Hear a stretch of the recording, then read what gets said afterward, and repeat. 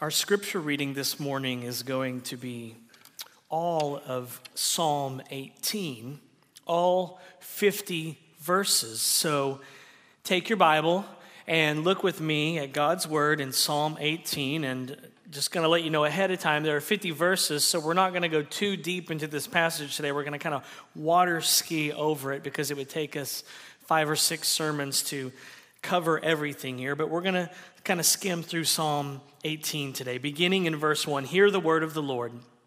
I love you, O Lord, my strength. The Lord is my rock and my fortress and my deliverer, my God, my rock in whom I have taken refuge, my shield and the horn of my salvation, my stronghold. I call upon the Lord who is worthy to be praised, and I am saved from my enemies. The cords of death encompassed me. The torrents of destruction assailed me. The cords of Sheol entangled me. The snares of death confronted me. In my distress, I called upon the Lord. To my God, I cried for help. From his temple, he heard my voice, and my cry to him reached his ears. Then the earth reeled and rocked. The foundations also of the mountains trembled and quaked because he was angry. Smoke went up from his nostrils, and devouring fire from his mouth. Glowing coals flamed forth from him. He bowed the heavens and came down. Thick darkness was under his feet. He rode on a cherub and flew. He came swiftly on the wings of the wind. He made darkness his covering, his canopy around him, thick clouds dark with water. Out of the brightness before him, hailstones and coals of fire broke through his clouds. The Lord also thundered in the heavens, and the Most High uttered his voice, hailstones and coals of fire. And he sent out his arrows and scattered them. He flashed forth lightnings and routed them. Then the channels of the sea were seen, and the foundations of the world were laid bare. At your rebuke, O Lord, at the blast of the breath of your nostrils. He sent from on high. He took me. He drew me out of many waters. He rescued me from my strong enemy and from those who hated me, for they were too mighty for me. They confronted me in the day of my calamity, but the Lord was my support. He brought me out into a broad place. He rescued me because he delighted in me. The Lord dealt with me according to my righteousness. According to the cleanness of my hands, he rewarded me. For I have kept the ways of the Lord and have not wickedly departed from my God. For all his rules were before me, and his statutes I did not put away from me. I was blameless before him, and I kept myself from guilt. So the Lord has rewarded me according to my righteousness, according to the cleanness of my hands in his sight. With the merciful you show yourself merciful. With the blameless man you show yourself blameless. With the purified you show yourself pure. And with the crooked, you make yourself seem torturous. For you save a humble people, but the haughty eyes you bring down. For it is you who light my lamp. The Lord my God lightens my darkness. For by you I can run against a troop, and by my God I can leap over a wall. This God, his way is perfect. The word of the Lord proves true. He is a shield for all those who take refuge in him. For who is God but the Lord? And who is a rock except our God? The God who equipped me with strength and made my way blameless. He made my feet like the feet of a deer and set me secure on the heights. He trains my hands for war so that my arms can bend a bow of bronze. You have given me the shield of your salvation, and your right hand supported me, and your gentleness made me great. You gave a wide place for my steps under me, and my feet did not slip. I pursued my enemies and overtook them and did not turn back till they were consumed. I thrust them through so that they were not able to rise. They fell under my feet. For you equipped me with strength for the battle. You made those who rise against me sink under me. You made my enemies turn their backs to me, and those who hated me I destroyed. They cried for help, but there was none to save. They cried to the Lord, but he did not answer them. I beat them fine as dust before the wind. I cast them out like the mire of the streets. You delivered me from strife with the people. You made me the head of the nations. People whom I had not known served me. As soon as they heard of me, they obeyed me. Foreigners came cringing to me. Foreigners lost heart and came trembling out of their fortresses. The Lord lives, and blessed be my rock, and exalted be the God of my salvation, the God who gave me vengeance and subdued peoples under me, who delivered me from my enemies. Yes, you exalted me above those who rose against me. You rescued me from the man of violence. For this I will praise you, O Lord, among the nations, and sing to your name. Great salvation he brings to his king, and shows steadfast love to his anointed, to David and his offspring forever. Let's pray. Father, our prayer this morning is simple. Satisfy our hearts this morning with your steadfast love, that we may rejoice and be glad all of our days. In Jesus' name, amen. How do I even begin today? How do I even begin to say what I'm going to say? I don't even know. I've struggled to tell you this, so I guess I should just say it and get it out of the way. So let's just do that. But you got to promise me that you'll hear me out. Is that a deal? Promise that you'll hear me out and not walk out, okay? Here it is. Your love for God stinks. How's that for a sermon introduction? How's that for a pastoral move at the beginning of a sermon? Just throw people under the bus. That'll get them to listen to you. Yeah, see, the problem when you start a sermon this way is that back in the day, people didn't have smartphones and they couldn't email you immediately. You can pull out a phone and email me immediately and say, how dare you say that my love for God stinks? That's the world we live in. But I just threw you under the bus. But the reality, if we're honest with ourselves, is that our love for God stinks. My love for God stinks. Your love for God stinks. It could be said of Moses and David and Paul, but it could not be said of Jesus. His love for God was wholehearted. Ours, on the other hand, not so much. Our love for God stinks. Love stinks. That's what the J. Giles Band sang in their song by the same title. Do you remember them? You love her, the song says, but she loves him, and he loves somebody else. You just can't win. And so it goes till the day you die. This thing they call love is going to make you cry. I've had the blues, the reds, and the pinks.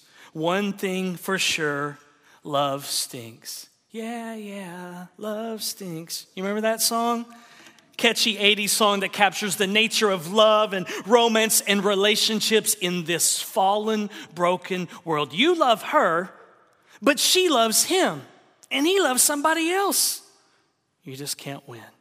We're like that with Jesus. We move from one lover to another, but he loves us unconditionally.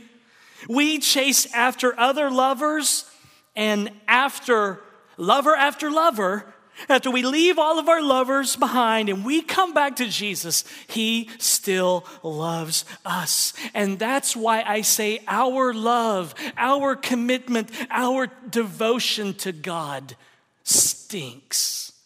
We say we love him one moment and then we love sin the next. Welcome to life as a believer in a fallen world. Our love for God stinks.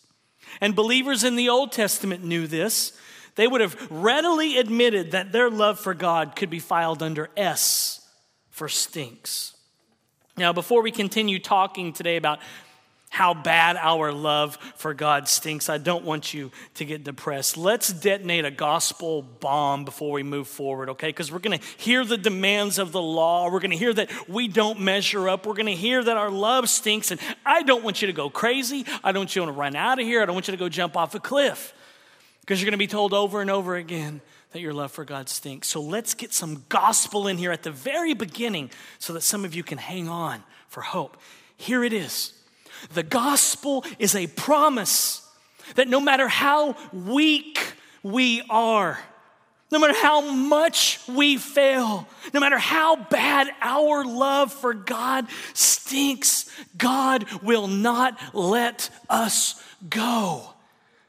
That's good news. Grace is the good news of the gospel that God is always holding on to us. No matter how we fail him, no matter how fickle we are, his love endures forever. And that's why grace is different from the law. The law demands, God's law, the moral requirements that he has and expects of every human being.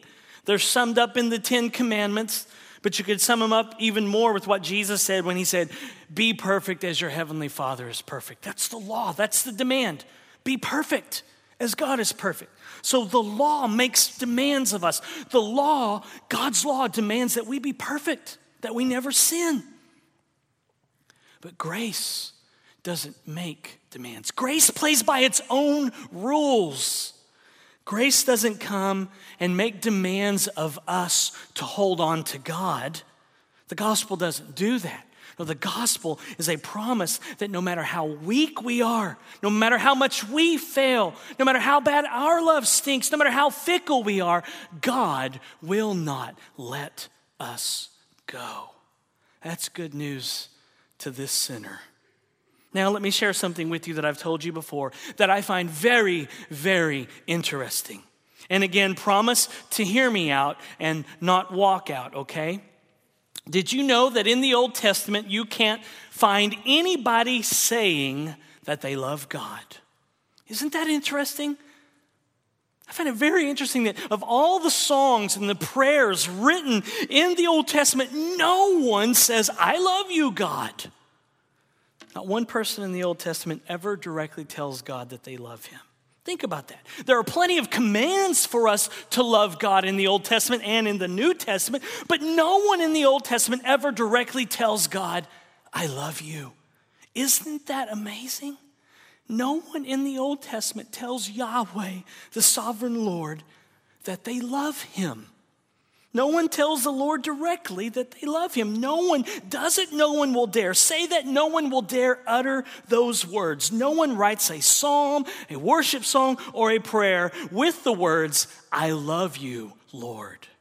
And even in the New Testament, no one tells God directly that they love him. Of course, there's that story in John 21 where Peter tells Jesus 3 times that he loves him, but Peter actually struggles to utter those words. In fact, Jesus questions Peter 3 times, do you love me? Do you love me? Do you love me? Do you love me, Peter, with that agape love, that wholehearted commitment that never fails? And Peter's response every time is, I love you like a brother. I love you like a brother. I do not love you with agape love. I do not love you with wholehearted commitment. I do not love you with this serious commitment, this loyal love that never fails. Because what had Peter done the few days before that? He had failed the Lord, denied the Lord 3 times. And if you'd like to hear my explanation of that passage, see our series in 1 Peter. It's a sermon titled Falling from the Heights of Arrogance, where I kind of unpack the Greek language that's happening there. But no one in the Bible ever speaks or sings of their love for God. And I find that very interesting. And you want to know why? Because what do we like to sing in our songs? I love you, Lord, and I lift my voice.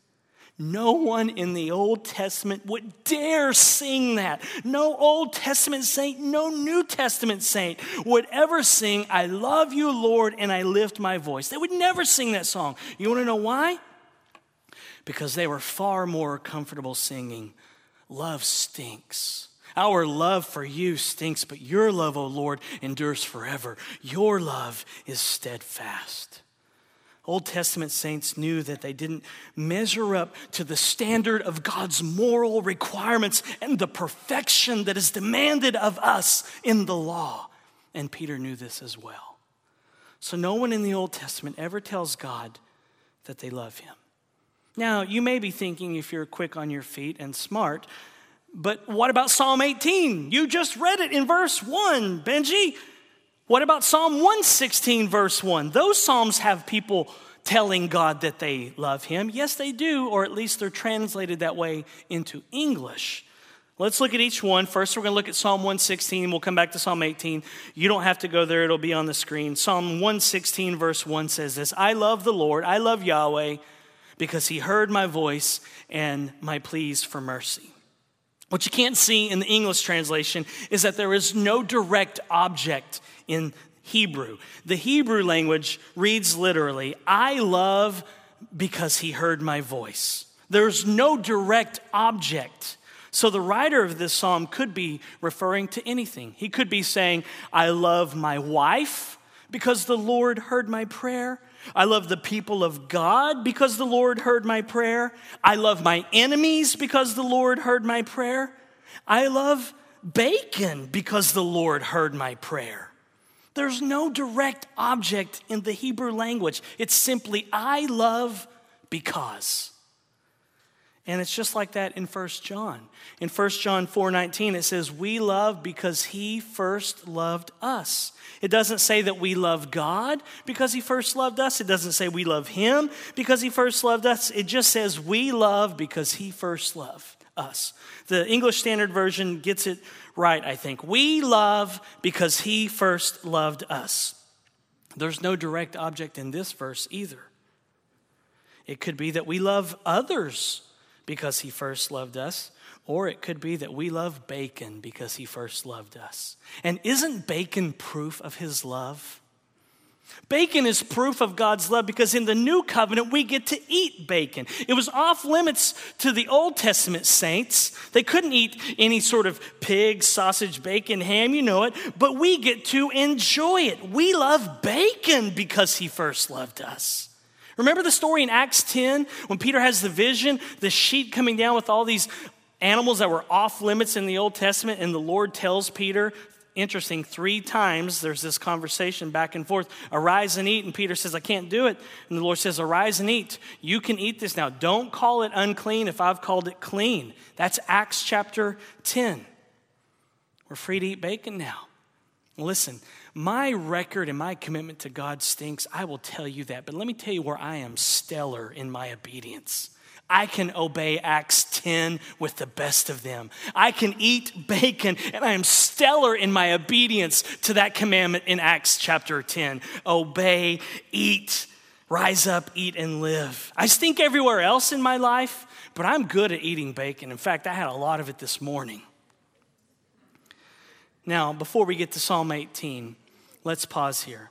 I do not want you walking away today thinking that you can't tell God that you love him or that you can't sing that you love him, okay? Please hear me out. Don't walk out. Hear what I am saying. If you want to tell Jesus you love him, go for it. If you want to sing to Jesus that you love him, go for it. I am not saying that you cannot tell Jesus that you love him. I am not saying that you cannot sing that you love him. Okay, let me repeat that again. I am not saying that you cannot tell Jesus that you love him or that you cannot sing that you love him. All I'm saying is that I find it very interesting, very curious that no one in the Old Testament, and really, if you understand what's happening with Peter, no one in the New Testament tells God that they love him. Of all the Psalms, of all the songs, of all the prayers, no one would dare utter those words. If you want to do it, go for it. Are we on the same page? I'm not saying that there shouldn't be intimacy and fellowship with you and Jesus. There should be. Your affections for Jesus should run wild. That's why we sing here every week. I want you to sing every week that Jesus is better than the promises of sin, and I want you to mean it from the bottom of your heart. You need to have a very intimate and personal relationship with Jesus. And we'll see from David in Psalm 18 that he has a very intimate and personal relationship with Jesus. So I'm not saying that you shouldn't have that kind of intimacy in your relationship with Jesus. All I'm trying to do is this. I'm just pointing out what I see in God's word, and I want you to see that the demands for loving God are 100% commitment, 100% of the time, that it's 24/7 with no failure on our part, no decrease in our love, no diminishing in our affections. That's what God's law demands, that we love him perfectly with all of our heart, all of our soul, all of our mind, all of our strength, that we never wane in our love for him. If we're honest with ourselves, we know that we don't do this right. We all fail at loving God perfectly, and that's why Jesus came. He came to live the life that we could never live because we are sinners. He came to love God the way that we are supposed to love God, the way that God's law demands. And then by faith and trust and repentance, when we trust in him, he credits us with that love. He credits us with his perfect life. He credits us with his righteousness. And so when you begin to understand just how pathetic your love for God is, how you fail him all the time, how your love stinks, and then you hear the good news of the gospel that you get credited with Jesus' love for God, with Jesus' perfect life, then what will happen is your heart will explode, your affections will run wild, and then you'll sing your heart out. You'll sing with all of your heart that God's love endures forever. And I want that for you. I want that for me. I want that for this church. I'm just trying to show you this morning that no Old Testament saint would ever tell Yahweh that they loved him, because they knew that they continually fell short of the demands of the law. I find that very interesting and very telling of the nature of our hearts.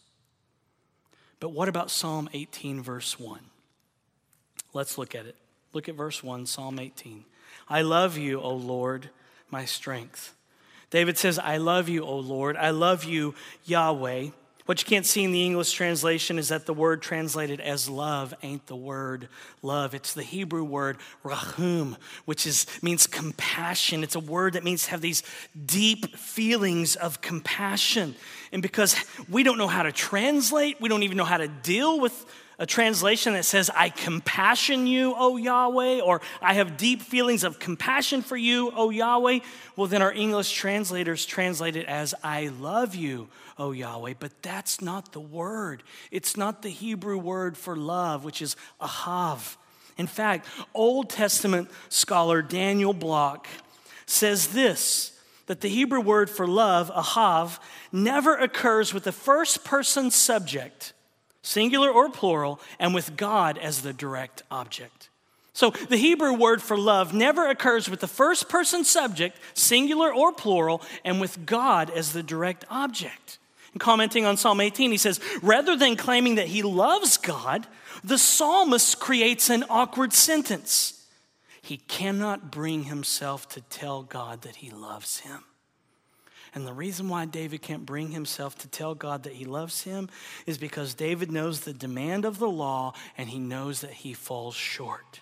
David knows that he's supposed to love God with all of his heart, but he knows he doesn't. David knows his love stinks. But what do we like to sing about in our songs? My love for Jesus. My love for God, my surrender, my devotion to you, God, my commitment. For some reason, we are more impressed with our love for God than God's love for us.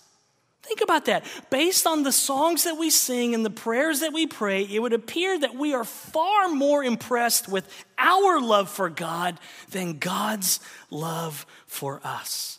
We love to sing about our love for God. We love to talk about our love for God. We love to pray and tell God about our love for him. Don't you find that very interesting? I'm throwing myself under the bus here, okay? I'm not trying to stir you up or throw you under the bus. I'm throwing myself under the bus this morning, but please understand that. I just want to point out to you this morning that no one tells the Lord that they love him in the Old Testament. And that's why we should be cautious to speak of our supposed radical love for Jesus. And we should be cautious to speak of our crazy love for Jesus. We should be cautious to speak of our love because we don't love the Lord like we should. We don't love him with all of our heart, soul, mind, and strength. Only Jesus loved God the way that the law demands. Only Jesus loved God with all of his heart, soul, mind, and strength. Only Jesus was fully surrendered. And that means that we can never be fully surrendered. Only Jesus was fully surrendered. Only Jesus was fully committed to God. Only Jesus' walk with God is impressive. I know mine's not. All I'm trying to do this morning, please understand this, Grace. All I'm trying to do this morning is put the spotlight on Jesus where it belongs. That's all I'm trying to do, to focus on him, to focus on his obedience to the law, his perfect life. Oh, I hope you never tire of being staggered by the truth that Jesus lived a perfect life, that he was without sin, that as the God-man, fully God, fully man, with those two natures united in one person, that he never once sinned, never once. I hope you never tire of being flabbergasted at that truth, that he was obedient to the law of God. That's why I want to put our focus on him this morning, on his love for God, so that he gets the glory. And so that then we see him and we fall on our faces in worship and adoration. That's all I'm trying to do this morning, is to turn your eyes to your Savior. Is that a bad thing? I just want you to know this morning that the gospel is a promise. That no matter how weak we are, no matter how much we fail, and we fail all the time, no matter how bad our love for God stinks, and it stinks all the time, in spite of all that, God will not let us go. He sees us where we are. He loves us where we are. He accepts us where we are. But as Tim Keller says, his grace won't leave us where we are. It is a transforming grace. We're not denying that. But we keep failing, do we not? Which is why we need God's transforming grace. Which is why we need him to conform us more and more to the image of his Son, Jesus. Grace is the good news of the gospel that God is always holding on to us. No matter how we fail him, no matter how fickle we are, his love endures forever. And that's why grace is different from the law, because the law demands. The law comes and makes demands. The law summed up in the 10 Commandments. God's moral law, God's law demands perfection of us, but grace doesn't make demands.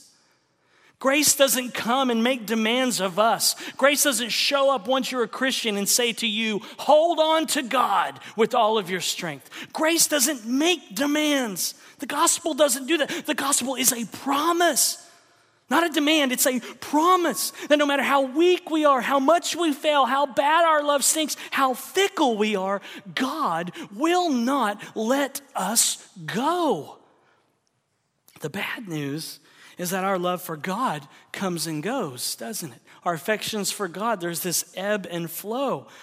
And so what do we do about that? We humble ourselves and we pray that Jesus would transform our pathetic love for him. And you'll only begin to cautiously say, I love you, Lord, when you realize that you don't measure up. And you'll only begin to cautiously sing, I love you, Lord, when you realize that you don't measure up. And you'll only begin to quit saying things like, I surrender all, when you realize that you don't surrender all. Only Jesus surrendered all. You can never surrender all. You can never be fully surrendered. Grace comes when you finally realize and accept the hard, bitter truth that your commitment stinks, that your love for God stinks. See, God's word, his law exposes us.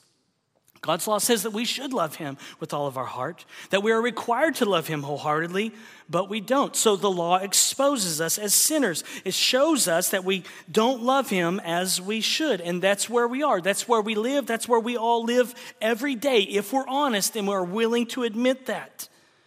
That's our life. We don't love him as we should. And it should humble us. And that's the work of the law, to expose our sin, to expose our shortcomings, so that we see that we need a Savior, so that we see we need to be rescued.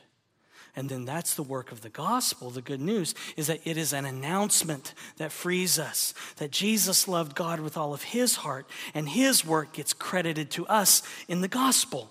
He takes our sin and gives us his perfect record of law keeping, his perfect record of God loving. The gospel brings the good news, the announcement that God loves us and he delights in us. The gospel announces the steadfast love of God. The gospel announces that God will not let us go no matter how bad we mess up or how bad we make a mess of our lives. And you have to cling to that truth when you blow it. When your love stinks, his love is steadfast. And we see proof of the Lord's steadfast love in Psalm 18 in verses 6 through 19, when David describes how the Lord intervened to save him. David says that Yahweh showed up this way with earthquakes, smoke from his nostrils. Picture this, fire from his mouth, riding on an angel, thick, dark storm clouds, tornadoes, torrential downpour, hailstones, and coals of fire falling from the sky, lightning and tsunamis. Wouldn't it be cool if God answered your prayers the way he answers David's prayer in Psalm 18? Wouldn't that be cool? God, I need to know, what's your will for my life? Earthquakes, smoke from his nostrils. God, what should I do about this? Fire from his mouth, riding on an angel he comes, thick, dark storm clouds. Jesus, I don't know what to do. Help me. Tornadoes, torrential downpour, hailstones, coals of fire falling from the sky, lightning and tsunamis, all because you prayed. Wouldn't it be cool if every time you prayed about anything that God would answer and show up like this? How cool would that be? Well, the truth of the matter is this. He does answer your prayers this way. Or you may not see things like this, and I doubt that David did either.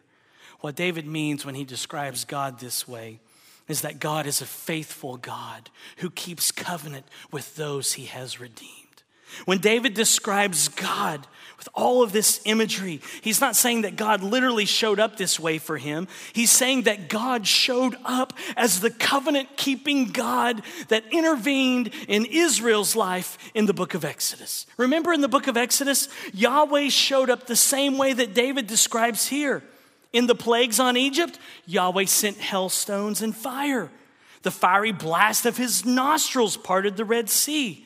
And then at Mount Sinai, the Lord appeared with thunder, lightning, clouds, smoke, fire, and earthquake.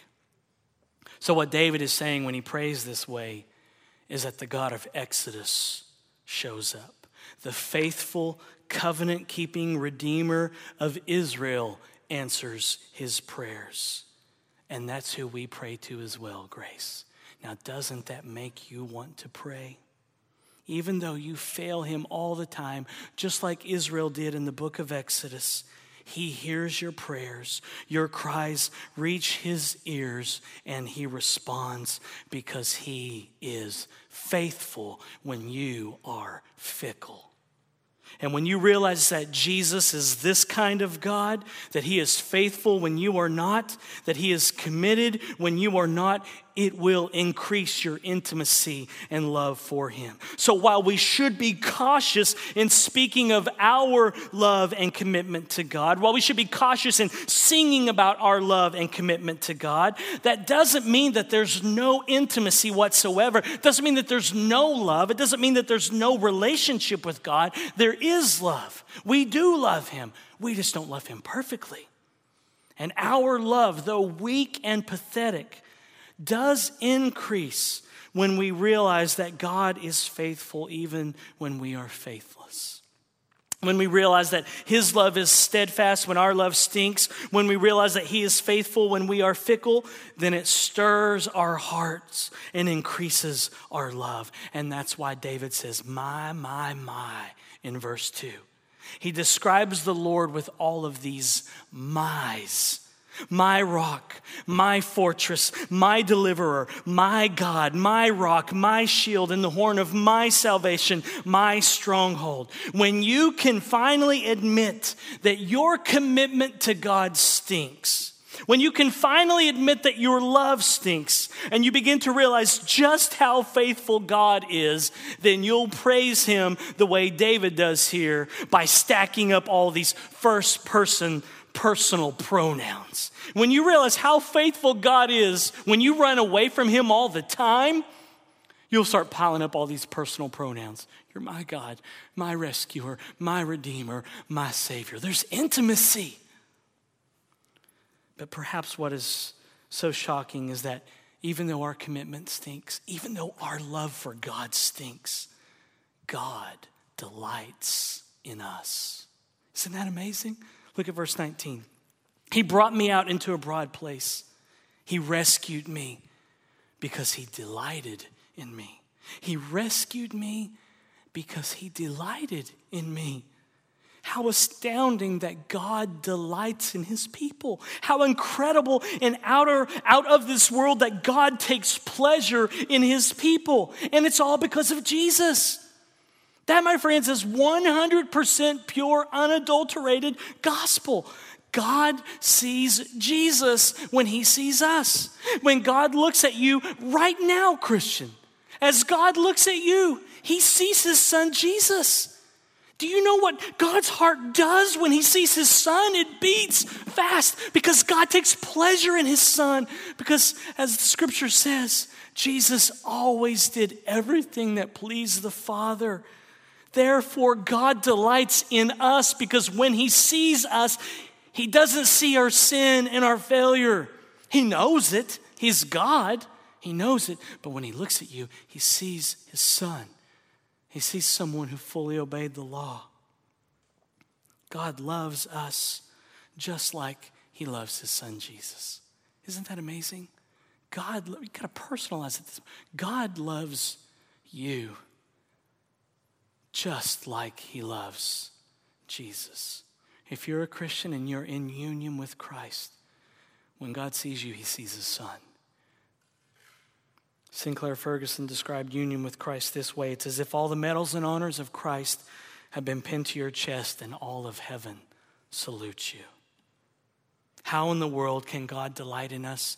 It's because we are in union with his son. His life is our life. His death is our death. His resurrection is our resurrection. We are so in union with him. Nothing can separate that. So that when God sees us, he sees Jesus. It's amazing, isn't it? It's mind-boggling. I'm flabbergasted because I know my sin. But that's how his love works. That's how grace works. Grace is the good news of the gospel that God is always holding on to us. No matter how we fail him, no matter how fickle we are, and we are, his love endures forever. And that's why grace is different from law. The law demands. The law is good. We'll see that next week in Psalm 19. The law is good. It comes from God. Of course it's good. But it demands perfection, and none of us measure up. But grace doesn't make demands. Grace doesn't come and make demands of us to hold on to God. No, the gospel doesn't do that. Grace will mug you in the alleyway. You don't even see it coming. It's like God he gets you. And he hangs on to you. That's how grace is. It doesn't let you go. We try to run from God, but listen, let me save you a lot of trouble. You try to run from God, grace is faster. You can't outrun grace. You can't. It always wins. Grace has the best shoes, the best little flimsy shorts and tank top. Grace will always catch you. You can't outrun grace. And that's why the gospel is a promise that no matter how weak we are, no matter how much we fail, no matter how bad our love stinks, no matter how fickle we are, and we are, God will not let us go. The gospel declares to unfaithful sinners like us That because of Jesus, we live in the perpetual favor and unabated delight of God. So understand this, Christian.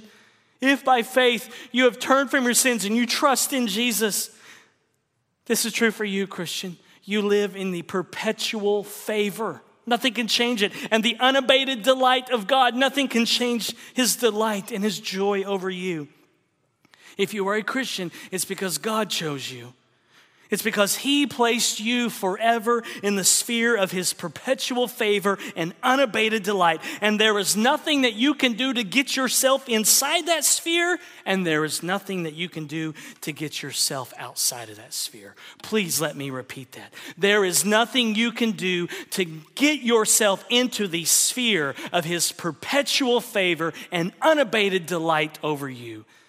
And there is nothing you can do to get yourself out of that sphere.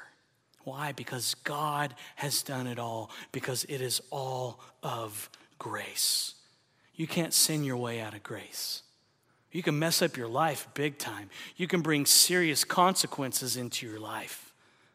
I'm not saying that. But if God saved you, he saved you forever. You can mess up your life big time by sin. I know that. Been there, done that, got the t-shirt, thinking about getting the tattoo.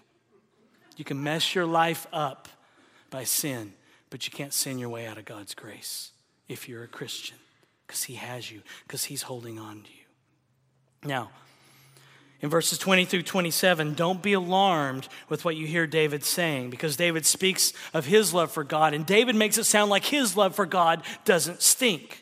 When you read verses 20 to 27 in Psalm 18, it sounds like David contradicts everything that I've already said about how our commitment to God stinks. But I think David and I agree. The question arises when you read verses 20 to 27. How can David say that he is blameless? How can David say that he has clean hands? Does he really think he can get away with this humble brag on Twitter? Does he really think that he's squeaky clean? Well, the answer is of course not. David knows that he is a sinner. David knows that the only righteousness that he has been given to him by God. But keep in mind the context. David has just come off the battlefield. He has just fought with his enemies, the enemies of Israel, the enemies of Yahweh, and he defeated them, he says, because the Lord intervened, because the Lord empowered him. So when David compares himself with your average unbelieving pagan from his day, compared to those guys, David says, hey, I'm righteous. That's all he means. That's what we saw last week in Psalm 17. Compared to the evil men that David was facing, David was a saint. But it's all because he's in union with Christ, anticipating that anyway. He knows the Lord. But what I want us to see is what was behind the Lord giving David victory that day on the battlefield. In verses 28 to 48, we won't read them all because you're hungry. David describes his victory over his enemies. But the key to his victory is found in verse 50. He says, great salvation he brings to his king and shows steadfast love to his anointed, to David and his offspring forever.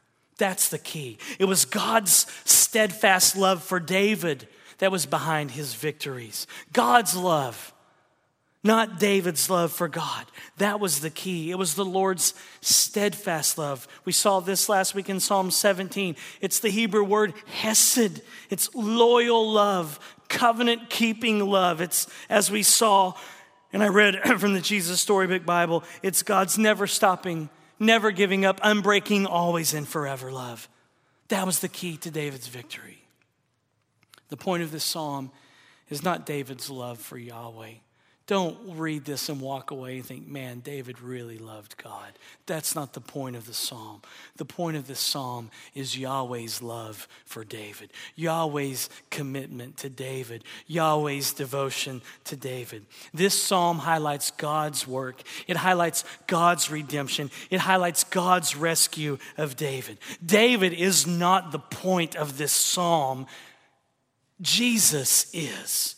Jesus is the point of Psalm 18. And when you read this psalm, you are to be struck with the overwhelming, unending love of God that he showers down on fickle people like us. And we see God's unending overwhelming love most clearly at the cross, don't we? At the cross, the God of Exodus showed up. God showed up in fire, smoke, dark storm clouds, lightning, rain, and he poured his wrath out on his own son, Jesus, for our sin. Jesus took the curse of the law for us. Jesus was punished for us. He was condemned for our rebellion. He stood guilty in our place because we haven't loved God the way that the law demands.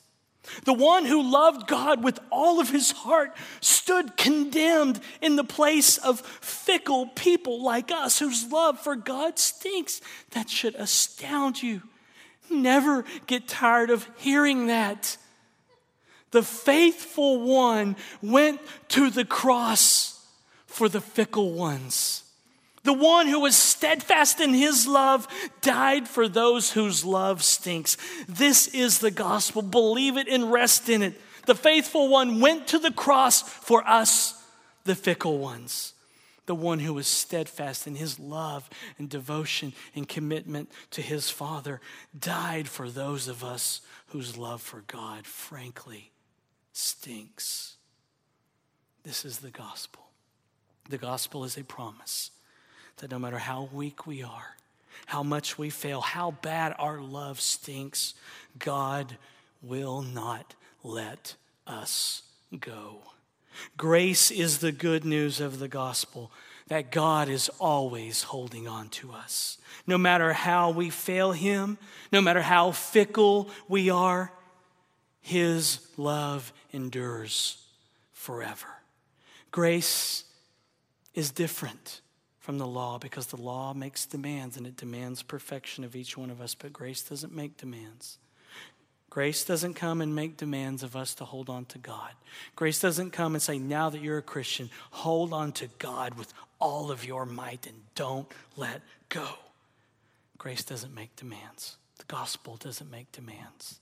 The gospel is a promise that no matter how weak we are, and we are, and no matter how much we fail, and we do, no matter how bad our love stinks, and it does, no matter how fickle we are, and we are, God will not let us go. That is good news for this sinner. Let's pray. Father, we thank you for your Son who was empowered by the Holy Spirit to obey the law, to be perfect and be without sin. It was not easy. It was not a walk in the park for him. He struggled, as Hebrews said, with loud cries and tears, crying out to you because you were the only one that could save him. He was the perfect God-man. He fully obeyed the law on our behalf. And in this wonderful story, God, he takes our weakness and failure and goes to the cross. He takes our sin, our rebellion, and goes to the cross. And he gives us his perfect life. And because of that, we can sing wholeheartedly this morning. We can sing wholeheartedly even though our love stinks. We can still sing wholeheartedly, it is well with our soul. Amen.